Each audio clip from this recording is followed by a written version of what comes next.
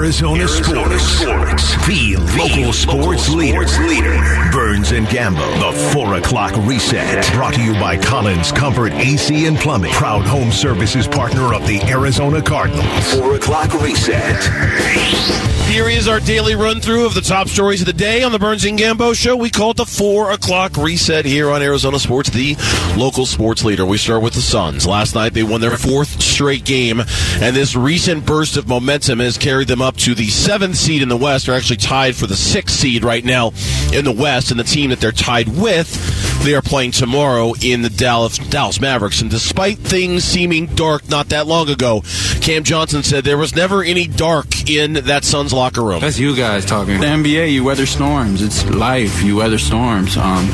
Things don't always go our way. We've found that out over the past couple of years, and I don't mean you tuck tail and run and sell the farm and hide away forever. We just keep going, stick with what we do. Like I said, we have a lot of confidence in our group and the guys that we roll out there, top to bottom. And it's not saying that we've done anything yet. We're still fighting our way, through the Western Conference, through the league, and we still have so much more to do. So it's not like we're even, oh, look, we can do it. No, we're still going to keep our foot on the gas and try to carve out some wins. One thing is obvious, Gambo, having Cam Johnson back out there on the court really opens things up for a lot of different guys. He was sensational in that first quarter. I mean, just that. And they kept looking for him with those the 4 3-pointers and a couple of jumpers. And, he had an incredible first quarter. The Suns were up 36-15. They eventually built a lead to 30 points. Hornets made a game of it. They got back in it with the run, but the Suns responded. What matters is the Suns responded. They put the game away in the third quarter. That's what Cam's talking about. You got to weather storms. Storms come in the NBA, or even bad teams find a way to make a run. Next up for the Suns, the Mavs tomorrow, and again, tied for 6th right now in the Western Conference, moving all the way up from, 12th, just about a week ago or so. In the meantime, according to multiple reports and confirmed by us at Arizona Sports, billionaire mortgage lender Matt Ishbia's purchase of a majority stake of the Suns is expected to become official in the next 2 weeks. He will reportedly assume control prior to the NBA trade deadline. We just had James Jones on the show a moment ago, and we asked him if the sale has been pushed faster to get Ishbia in before the trade deadline. No, I think that's beneficial for us. I think everyone involved will want that to be finalized by then, but it's the process that the NBA oversees. But, yeah, I think if I were buying a team, especially a team like this, and given where we are, I'd be excited about being on board before the trade deadline. Made it sound like, Gambo, all they've had at this point are very macro level, 30,000 feet, big picture kind of conversations about the Suns, and nothing too specific in terms of how this is going to work or what this is going to look like. Right, and I expect that Matt's going to lend a lot of support to James and Monty and the coaching staff and the players, but I do expect that there will be clarity, once they're able to have those discussions on what the budget's going to be and how far James Jones can stretch that budget. Yeah, and that was something else he mentioned too, and a word he specifically used was clarity. And I would have to imagine the events over the last year have left things very unclear when it comes to the Phoenix Suns. How much that has to do with where they sit, where they stand, and the trade deadline and things like that, I don't know. But certainly you can understand why there would be a lack of clarity. In the NFL, the coaching interview carousel drags on. No team has hired anybody yet. Reportedly, tomorrow is Sean Payton's day with the Arizona Cardinals, but this is Ian Rappaport from the NFL Network who said, I'm just not sure if there's a place for Sean Payton in this cycle. When this all started, the assumption was as soon as Sean Payton decides where he's going to go, then everyone else will know where they're going to go, and then the coaching searches will resume from there. It's now reached a different point, and if you go through the different places that Sean Payton has interviewed, it does not seem like a second interview is coming with any of those places. So what am I saying, Mike Garafolo? I'm saying that as of right now, it does not seem like there is a place for Sean Payton. We'll see, but it does not seem like there is a place in the coaching world right now. Fascinating. I mean, what were the odds on that 3 weeks ago? What were the odds on that on Black Monday that Sean Payton wasn't going to get a job? Yeah, he wants a job. He wants a job. Make no mistake of it. He wants a job. And the fact that nobody's hiring him, I think the landscape has changed. I think there are a lot of teams that are very reluctant to give up that compensation that they want. So I don't know how it's going to play out. I still think that somehow he's going to get one of these jobs. I think so too, but it might be that he overplayed his hand a little bit. and it might be that the compensation now goes down to get him, both in terms of how much you're paying him and how much you're giving up to the Saints, because it does feel like he might have overplayed his hand a little bit in terms of what he was asking for and what they were asking for. Now, none of these 5 teams have yet to make a head coach hire. We are still waiting. Now, there's some reports today that suggest the Broncos could be the first team to make a choice, maybe even as early as today, but here we are, it's 4:07, and it hasn't happened yet. They were very impressed by 49ers DC DeMeco Ryans. There's a lot of buzz that maybe Stanford coach David Shaw has emerged as a viable candidate, maybe the leader in the clubhouse.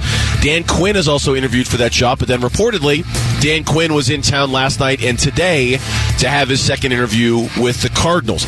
You brought a story to the table from Bleacher Report in which they think Frank Reich should be the choice of the Cardinals. 3 days ago, we were talking about Brian Flores. Here we are, Gambo, and it still seems like we're no closer to the answer of the question, who the next coach of the Cardinals is going to be. Yeah, maybe they can't decide. They say, you know what, Sean Payton would have cost, 20. I could probably split it up and give each you guys 7 and we'll be good. So we'll hire all 3 of you guys to be the head coach. Well, that's not going to happen, but over the last 3 or 4 days, it has been, okay, it's going to be Reich, it's going to be Quinn, it's going to be Flores. I mean, at some point, we've kind of thought that all 3 of those guys were the favorite for the job. Yeah. Other coaching news, Cowboys offensive coordinator Kellen Moore expected to get a second interview in Carolina. Panthers interim head coach Steve Wilks and Frank Reich also expected to get a second interview if they haven't gotten one already. There's a lot of speculation that the Colts might end up going with Jeff Saturday when it's all said and done as their head coach, despite the fact that they've interviewed 13, 14 different people. And then the Texans announced that they've completed additional second interviews with Broncos DC Ejiro Aviro and Giants offensive coordinator Mike Kafka. Interesting, yeah. Moore has completed this second interview with the Panthers, so now Reich has had 2 interviews with them. Wilkes has had 2 interviews with them, and Moore has had 2 interviews with them. So you got to get to the point where I can't imagine it. I think the first domino is going to fall by Friday. I really do. I can't imagine that this drags out any further, and I don't think that it's like, wait till the AFC and NFC championship games. You want to get your coach hired, and you want to get on with it. News from the NBA. After missing 2 months due to a big toe injury, a team in the West is getting a big piece back. Brandon Ingram will return tonight against the Timberwolves, and New Orleans Pelicans forward Zion Williamson, he's been out since January 2nd, is progressing with his rehabilitation. We're going to talk more about this at the bottom of the hour, Gambo. Kind of take a look around the West, but obviously the Pelicans starting to get guys back. That is something to monitor. Yeah, Ingram has only played in 15 games this season, but when he plays, he's really good. We saw that last year firsthand in the playoffs when they played the Suns. Another historic feat for LeBron James, 46 last night in the loss to the Clippers. The first player in NBA history to score 40 against all 30 franchises, but they lost to the Clips.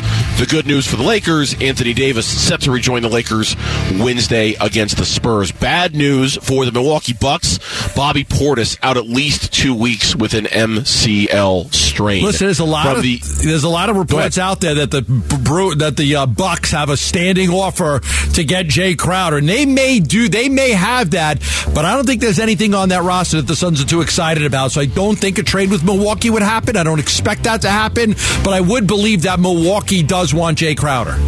Meanwhile, Jeurys Familia, the relief pitcher, according to reports, has signed a minor league deal with the Arizona Diamondbacks, Gambo, as they continue to try to bolster that sagging bullpen from a year ago. He was really good with the Mets a few years ago. Really good with the Mets. But, he's had, some struggles the last couple of years. He's been terrible. Last year with Philly and Boston.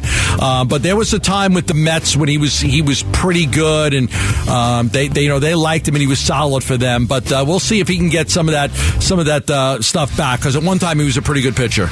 Yeah, his last sub-6 ERA season came in 2021 with the Mets. He was 3.94. The year before that, he was 3.71 ERA with the New York Mets. He is going into his age 33 season, and last year split time with the Phillies and with Boston, and in both of those stops, he had an ERA over 6. And the Coyotes last night, losers at home to the Ducks by a score of 5-2. Gambo. Yes, and our old friend Rick Tocchet got his first win with the Canucks. Congratulations last night. to Congratulations Talk. to Talk. Good for him. Yeah, got his first win with the Canucks last night. Good for him. Happy for Talk. Always root for good things to happen to him. Nickelback is heading out on the Get Rollin' tour. It's coming to the Footprint Center on July 12th. Tickets go on sale this Friday at 10 a.m., but you can win a pair now by heading to the contest page at arizonasports.com.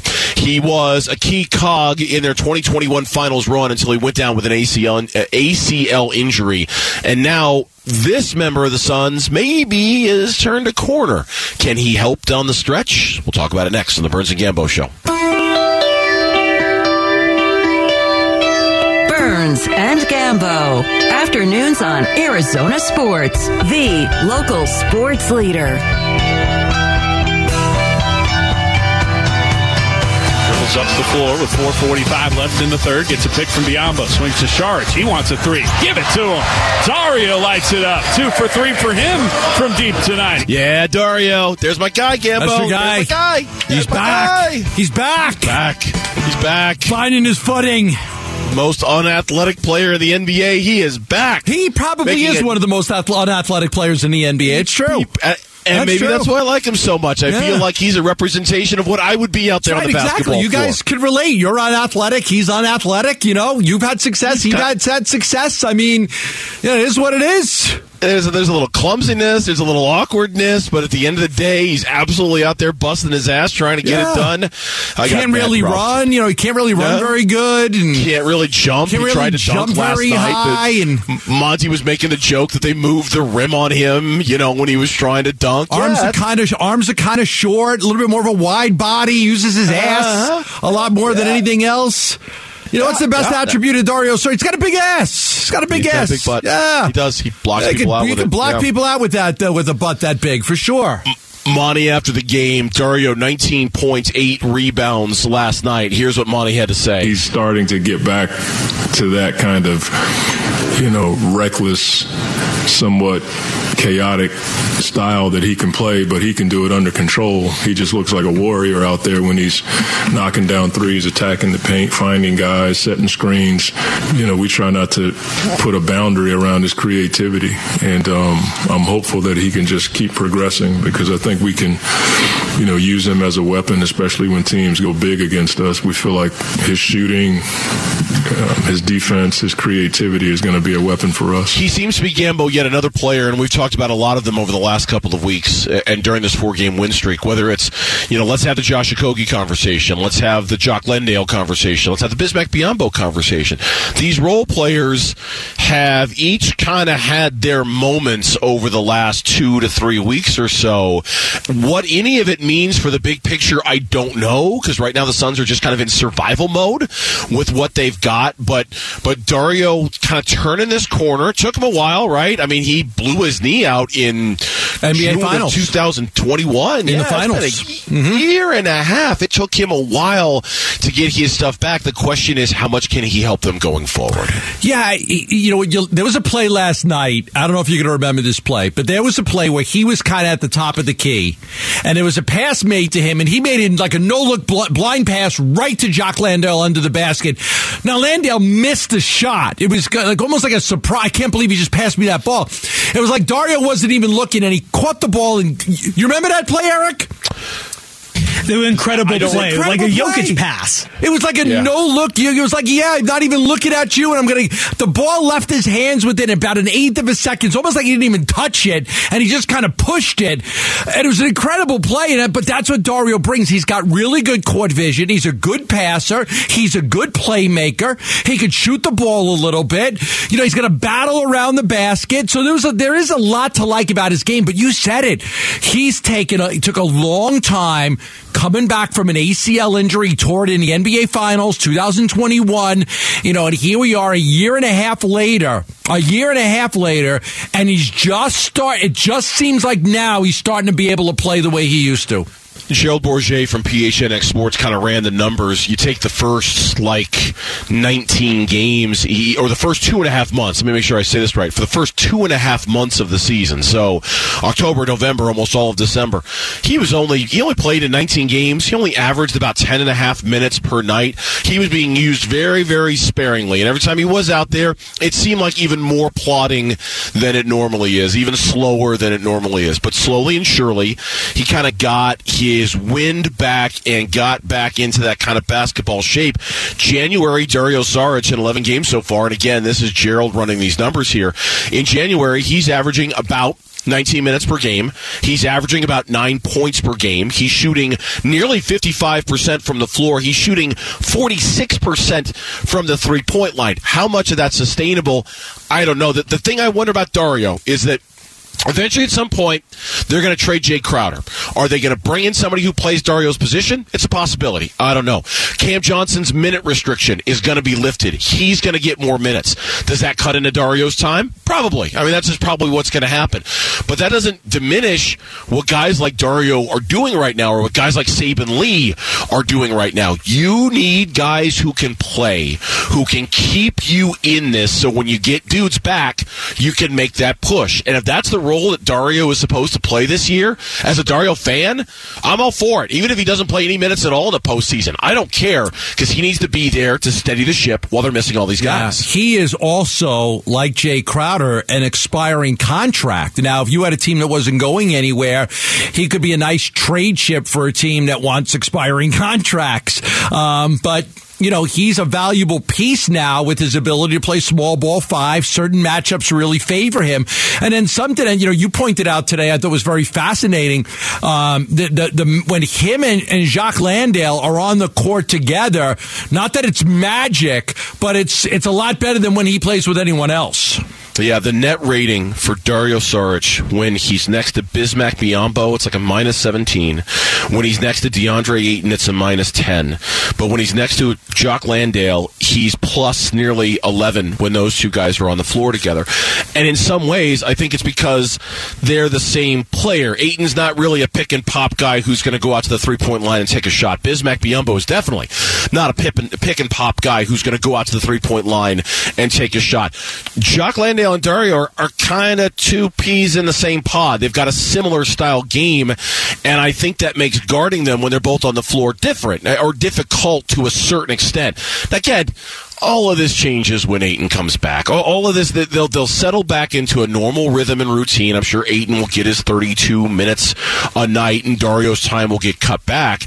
But you've said this many, many times. For all the people clamoring for the Suns to make some sort of a move, they've got guys on the bench that it took a while, but have contributed enough to keep them afloat during this time. That didn't mean they had to go make a move necessarily. No, and everybody wanted them to, but James Jones knew what he was doing. And I know, some people didn't want to trust in him, but he knew what he was doing. He knew he was going to get all these players back. They weren't, it wasn't like he was trying to replace somebody that was out for the season. And, he didn't have that. So, what he felt in many ways that what he did in the offseason, getting Okogie, getting Landale, getting Damian Lee, having Biyombo come back, bringing Biyombo back, getting Dario healthy. There wasn't, going to get Carmelo Anthony wasn't going to make a difference. It really wasn't. The players that are available that haven't played all year are not going to be better. And I've said this several times. I'll continue saying it. They're not going to be better than the guys that they have. They're not going to find a guy sitting at home right now that's going to give them more than what Josh Okogie gives them. So James knew what he was doing. He's got players that are playing very well. Now, when you ask those players to have to play in place of 5 guys, okay, you're asking a lot. They're not going to win a lot of basketball games. Get a couple of those guys back, yeah, they're going to win. They got Chris and Cam back. They still don't have Campaign back. They don't have DeAndre back. They don't have Booker back, but they've won 4 games in a row because at least they got a couple of those guys back. Well, you don't have to ask those bench guys to play 32 minutes a game. Dario is one of those guys, and you mentioned this a second ago. You do have to wonder if he's going to be on this team 2 weeks from tomorrow when the trade deadline comes because of that expiring contract, because of the ability. I think he will. To pair him with Jay and maybe get a bigger salary coming back, depending on how deep into that luxury tax new owner Matt Ishbia wants to go. I think he probably will too, but I wouldn't rule it out. And certainly, 2 expiring contracts that equal to about $20 million, you could potentially bring back a big fish or a bigger fish with that kind of money if you were willing to dangle it. It just depends on what else you needed to attach to it to make the team want to do it. That's kind of the big question that's been plaguing the Suns for a while. Yeah, there's no question. We'll see. Dario's been a good player for them. They may look at him as a valuable role player and not want to move him. We've got the Burns and Gambo Show podcast. You might be listening to it right now. Subscribe right now on your iPhone or your Android. You'll never miss any of the shows. The Burns and Gambo Show is brought to you by Carol Royce, Keller Williams, Realty East Valley. Get a higher price selling your home. Get guaranteed offers. Go to higherprice.com. That's higherprice.com. The Suns find themselves back in the pack when it comes to the race in the West. Who are the competitors in the West? What are they doing right now? We'll give you an update next on the Burns and Gambo Show. Burns and Gambo. Afternoons on Arizona Sports, the local sports leader. All right, happy Wednesday to you. Thanks for hanging out with us, as always, on Burns and Gambo.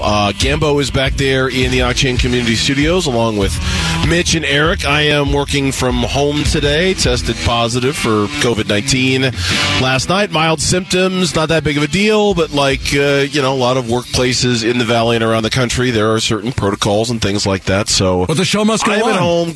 I'm sorry? The show must go on, Gambo, right? Like, it's just, we got a gig to play, and I'll just be from home. You're this station's Patrick Mahomes. You're banged up, you're out, you're hurt, but you're playing. You're playing. I am not the station's Patrick You Mahomes. didn't rule yourself out. Who would I be on the Chiefs? I am the Chiefs' Marquez Valdez-Scantling. Andy Reid? No, I'm not Andy Reid. You're Andy Reid. Am I Andy Reid? Is that who I am? Playing through the pain, Gambo, but it's all right. It's not that much pain. It's a mild case, but we just gotta be sure. So I'm at home, but you guys are back there in the Octane Community Studio, and that includes Eric, who's got an update on our Twitter poll question of the day. Burns and Gambo need to know Twitter poll update. Presented by Sanderson Ford. All right, Rubes, what's shaking today? Well, we all know the goal for every team going into the beginning of a season is to win a championship, but expectations don't always align with a team's goals. Our question to you guys today is, are your expectations for the Suns this season still championship or bust? Yes. Or no? Sorry. No, my bad. So that's what we lose when we're not all together, because I didn't know you were done there. Yesterday, you've got like 3 no options, right? So we have yes, which is just one option, but then no, where you can also put your expectations that you do have. So you have no, but they go deep, as in win multiple rounds. No, but they win a series. Or no, but your expectation is they just make the playoffs. I like Gambo's moxie on this one. He said yes, championship or bust. Yep, I agree. Yeah, you won it 2 years ago. You were in the NBA Finals. Last year, you had the best record in the NBA. All your major pieces are back: Booker, Paul, Ayton, McHale, Cam. Some of the other parts have changed, but no, it's got to be. You got to get to the mindset here in Arizona. Like, we expect a championship out of our team. Not, oh boy, I'm really happy if they can win in the first round and get to the second round. No, that's not good enough. They need to win it all. All right, survey says 45.6%, so less than 50% still have the expectations of championship or bust this season for the Suns. That means 55% said no. Here's how that breaks down, leading that significantly at 27.8% as they expect them to go deep, so not low expectations. 14.7% expect them just to win one series, and 11.9% just expect them to make the playoffs. All right, Gambo, you stop me when I say a team that you think the Suns cannot beat in a best-of-7 series in the NBA playoffs. Okay? Stop me. Say, right there, stop. The Golden State Warriors, the Minnesota Timberwolves, the Utah Jazz, the Dallas Mavericks, the LA Clippers, the New Orleans Pelicans, the Sacramento Kings, the Memphis Grizzlies, the Denver Nuggets. Okay, the team that would come closest right now would be Denver. The team that I would say that I fear them, they're playing great basketball. Okay, they're playing great basketball. 17-3 in their last 20 games. So that team, now at times, listen, I do want to see what the Clippers are going to do at the deadline. They're very dangerous. Guys are coming back now. That's a big factor that teams are starting to get, key players back. Obviously Memphis is going to get Danny Green back. The Pels are getting Brandon Ingram back. So I think that I wouldn't say the Suns can't beat any of those teams. I think they can beat any of them. I don't fear anybody. There are bad matchups. We've seen Dallas and what a bad matchup Dallas is, but they're a different team this year than they were last year. I think the Suns are capable of beating all those teams. I don't fear any one of those teams in a 7-game series. And for what it's worth, I went inverse order in the standings. So I started the conversation. I started the list of teams at the number 10 seed with the Golden State Warriors, and I went from 10, 9, 8, 6, 5, 4, 3, 2, 1. And so that was kind of the order I picked. I would agree the Denver Nuggets, to me, are the scariest team. They're the one that I think, and I'm not saying I'm picking the Suns to beat all of these teams, it's just the question is, are they capable of beating these teams? I think they are. I think, look, if the Suns were in the Eastern Conference, I think they'd be screwed. I really do, because that is just so top-heavy with really elite basketball teams that might not have as good a records, say, as Memphis or Denver, but I think are going to be a tougher outcome playoff time. In the West, man, I think Memphis looks kind of like it could be a one-man show until proven otherwise. Those teams can be vulnerable. Sacramento Kings, I got some grief yesterday for saying I had no fear of Sacramento. Tyler Drake, one of our writers at ArizonaSports.com, sent me a text yesterday. He was not pleased with that line of conversation. Wow, Pelicans. Look at these I know, right? Yeah, brash young reporters here. Well, I'm not pleased with your conversation. I mean, it was all done with a smiley face emoji, but it was very passive-aggressive from Tyler. I could feel it, right? It was a little, okay, young buck, I see you over there. I get it, but I still don't believe in the Sacramento Kings. Now, the Pelicans, okay, they've got all the talent in the world, and if they get everybody back healthy and they keep everybody back healthy, that's going to be a scary team. Zion's never played in a playoff game in his life. He's never played in a playoff game with Brandon Ingram. It's a different game, Gambo, and that's the experience factor the Suns have, I think, gives them advantages over teams like the Pelicans, like the Kings, like the Grizzlies, who never seem to make a real deep run in the playoffs. I mean, I think there's some baked-in advantages for the Suns. Yeah, over those I don't teams. know. I don't know that these other teams are looking at the Suns, and I don't think they fear the Suns. I think, they look at the Suns as a team that is, not a physical team, somewhat soft in many areas, a team that doesn't really get to the free throw line at all, but it's just a good, solid team, and that if you could take Chris Paul out of the game, you're going to win. If you could trap Booker and take him out, I don't think anybody fears the Suns. I think they, DeAndre Ayton doesn't. You're not scared of DeAndre Ayton. You're just hoping that Book and Paul together don't go off, because when those two are really good, then the Suns are hard to beat. So I don't think anybody fears Phoenix, but I don't know that there's anybody in the West that is to be feared right now. Maybe not. Maybe I look at it a little bit differently. We did this last year with the Suns when they were running away with the number 1 seed.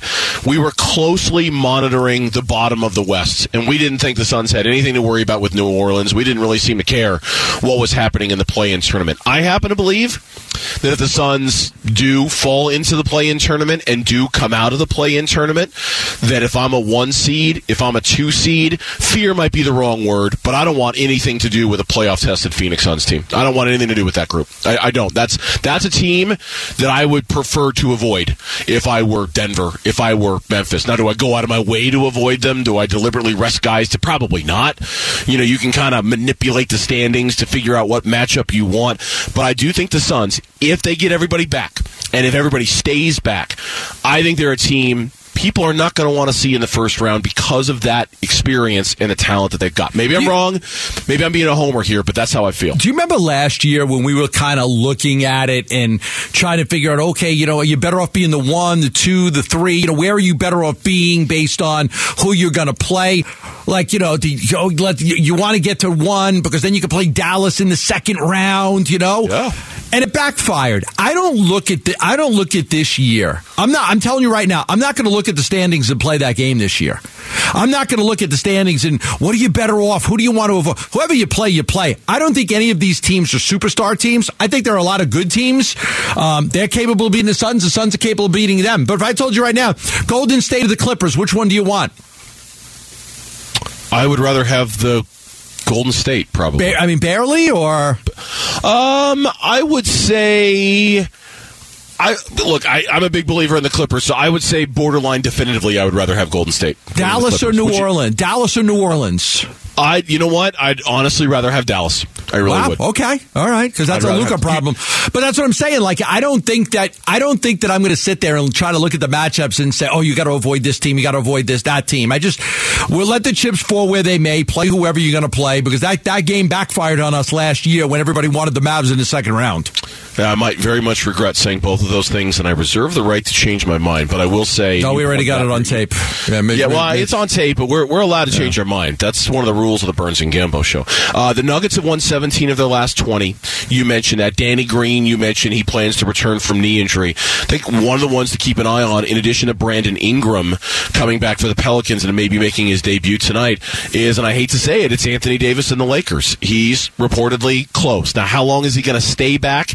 That is always a mystery when it comes to the Lakers and Anthony Davis. I don't know how long he'll last. His whole run is just checkered and littered with injuries. If he can stay healthy, can the Lakers become enough of a threat that you're competing with them at the bottom of these Western Conference standings? It's certainly something to keep an eye on. When he went down with that injury, he was playing great. Like, he was playing great. 27.4 points a game, a career high 12.1 rebounds, shooting a career best 59.4% from the field. He was really good. They went 10-10 without him. They made the trade for Rui Hachimura, so we'll see how that works out for them. I don't know. Yeah, maybe. Maybe they could be a scary team. It's possible if Davis is healthy, that if he's healthy and with LeBron, and if Westbrook's playing better off the bench, yes, they could be dangerous. Yeah, when we come back on the Burns and Gambo show, trying to trade DeAndre Hopkins sounds easy, sounds like a plan I think a lot of Cardinals fans endorse. It might not be that easy, and we'll tell you why next on the Burns and Gambo show. Burns and Gambo, Arizona Sports, the local sports leader. I don't know exactly what the Cardinals fans' expectations were for a DeAndre Hopkins trade, Gambo. I wasn't all that freaked out when I read Albert Breer's words that he wrote about DeAndre Hopkins today on SportsIllustrated.com. It actually makes a lot of sense to me. I don't know if fans were expecting a first-round pick. I don't know if fans... I never was. I wasn't either. I was expecting a second-round pick. Yeah, which is a day 2 pick, right? Day 1 is the first round. Yeah. Day 2 is a second or a third round pick. Give me a second-round pick. I'll be very happy with that. Albert Breer did a mailbag today, NFL insider for Monday Morning Quarterback and Sports Illustrated. And I'll go through the reasons in a minute. You've got mail. But he writes, I'm sorry? You've got mail. Exactly. Add it all up, he writes, and I think it's going to be hard for us and Fort to get great value for Hopkins. Maybe even to the point where keeping him is a better idea than dealing him. As it stands right now, if I had to ballpark it, I would say a day 2 pick would be what Arizona would get in return in a trade. Okay, fine. Sounds about right to me. Yeah, what's wrong with that? Nothing. Is the expectation a first? No. Is the expectation multiple day 2 picks, a second and a third? No, you kill two birds with one stone. You get off of some salary. That's real money that you don't have to pay. It's real money. Forget about the cap for a second, but that's real money. And as we know, there are two different budgets. There's a cap budget and there's a real money budget. Well, if you don't have to pay that money to Hop, you only have to eat cap money. There is real money that you will have in your budget to spend that wasn't there before. That's one. Number 2, he's 3 years older than when you traded for him, and he's missed a lot of games. He's missed a lot of football games. Yeah, that's one of the big reasons why it was a mailbag that he did. Like you said, you've got mail. And the question from one of his listeners or readers, what is DeAndre Hopkins' realistic trade value? And he said there's a lot of things to consider, and you just mentioned a couple of them. Number one, he's hurt a lot. Over the last 2 seasons, he's played in 19 of the 34 games available. Now, of course, some of that is suspension too, but a lot of that is injuries. The big thing that he brought up that when you put it in context, you go, well, okay, he's going to be 31 years old on opening day. Now, on the surface, he writes, that doesn't seem like that big of a deal. But that's how old A.J. Green was when he went from Cincinnati to Arizona. And he had a good season his first year, but he hit a wall the second year. Julio Jones was 31 his last season in Atlanta. Injuries started to take their toll. I didn't think of D-Hop, and I don't know why, Gambo. I didn't think of him as an old receiver or an older receiver. I thought there was still a couple of years left, but when compared to those two guys and kind of the wall they hit around a similar age, I wonder if I need to rethink the age thing with D-Hop a little bit. I would say no, because you know part of the benefit of missing all of those games is keeping your body healthy. Okay, not having the wear and tear. So part of the, oh my God, he's missed so many games over the last couple of years. Well, the benefit is that he didn't play in those games. So there's a positive and there's a negative to it. But look, here's the thing you got to look at. I mean, if you just project what he would have done in a full season, I mean, he had 64 catches for 717 yards and 3 touchdowns in just 9 games. You're talking about 115 to 120 receptions for 1,300 to 1,400 yards, if I did the math right.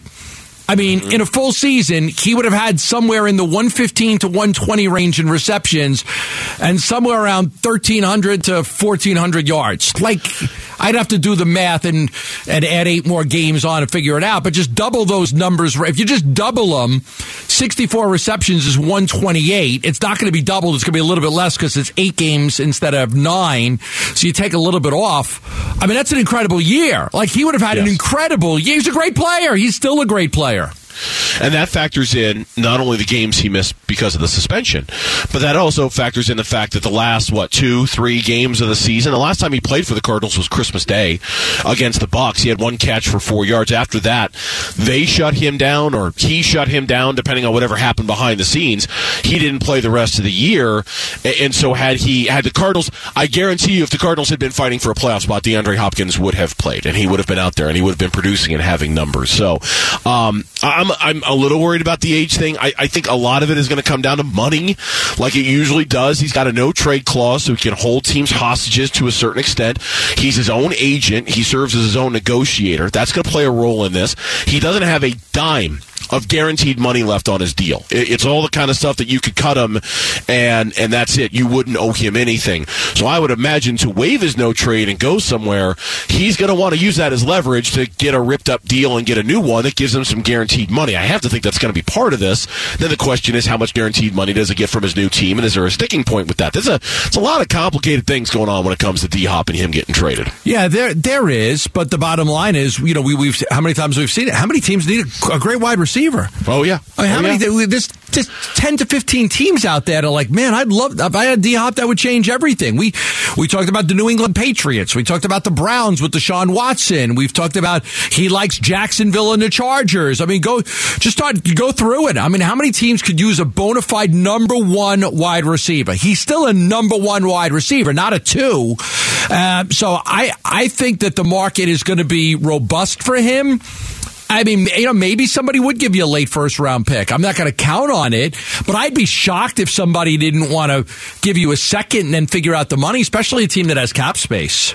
The other thing to consider, and we've talked about this before, look at A.J. Brown in Philadelphia. Look at Tyreek Hill in Miami, right? Look at teams that went out and took that big swing for a wide receiver, and it paid dividends for them. Now, it didn't pay dividends for the Cardinals with Hollywood Brown. Obviously, that was kind of complicated. And the other thing to consider, too, and never forget this, there were reports in and around the trade deadline that teams were calling Steve Keim about DeAndre Hopkins then, that a bunch of teams were calling Steve Keim about DeAndre Hopkins then.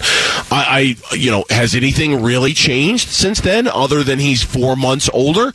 No, I don't really think that much has changed. I think the Cardinals will be fine. They'll get a second-round pick for DeAndre Hopkins. Maybe something else, but I think they'll get a second-round pick. Yeah, and I don't think more than happy to do it. You think maybe, okay, was there any way Michael would have stepped in and said, don't make any big trades or anything like that? I doubt it. I doubt, because at that time there was still time to kind of fix it, right? That's when he went out and they got Robbie Anderson, and there was still time to fix what was wrong for the Cardinals at that point.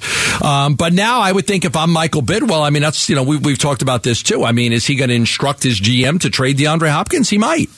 Yeah, he might. We're less than 3 weeks away from Super Bowl 57. Bud Light, FanDuel, Arizona Sports all want you to be there in person. Text the word SUPER to 620-620. Register and listen for your name starting February 6th, and you could score a pair of tickets to go to the Super Bowl. Plus, you will also win tickets to the following big-time events here in town. FanDuel Party, the Bud Light Music Fest, the Super Bowl Experience. Again, text the word SUPER to 620-620. It's all access. It's presented by Bud Light and FanDuel. The big story of the day from the Suns isn't the win last night against the Hornets. It's Matt Ishbia, expected to acquire the franchise officially ahead of the NBA trade deadline. What impact will that have on the organization? That's next on the Burns and Gambo Show.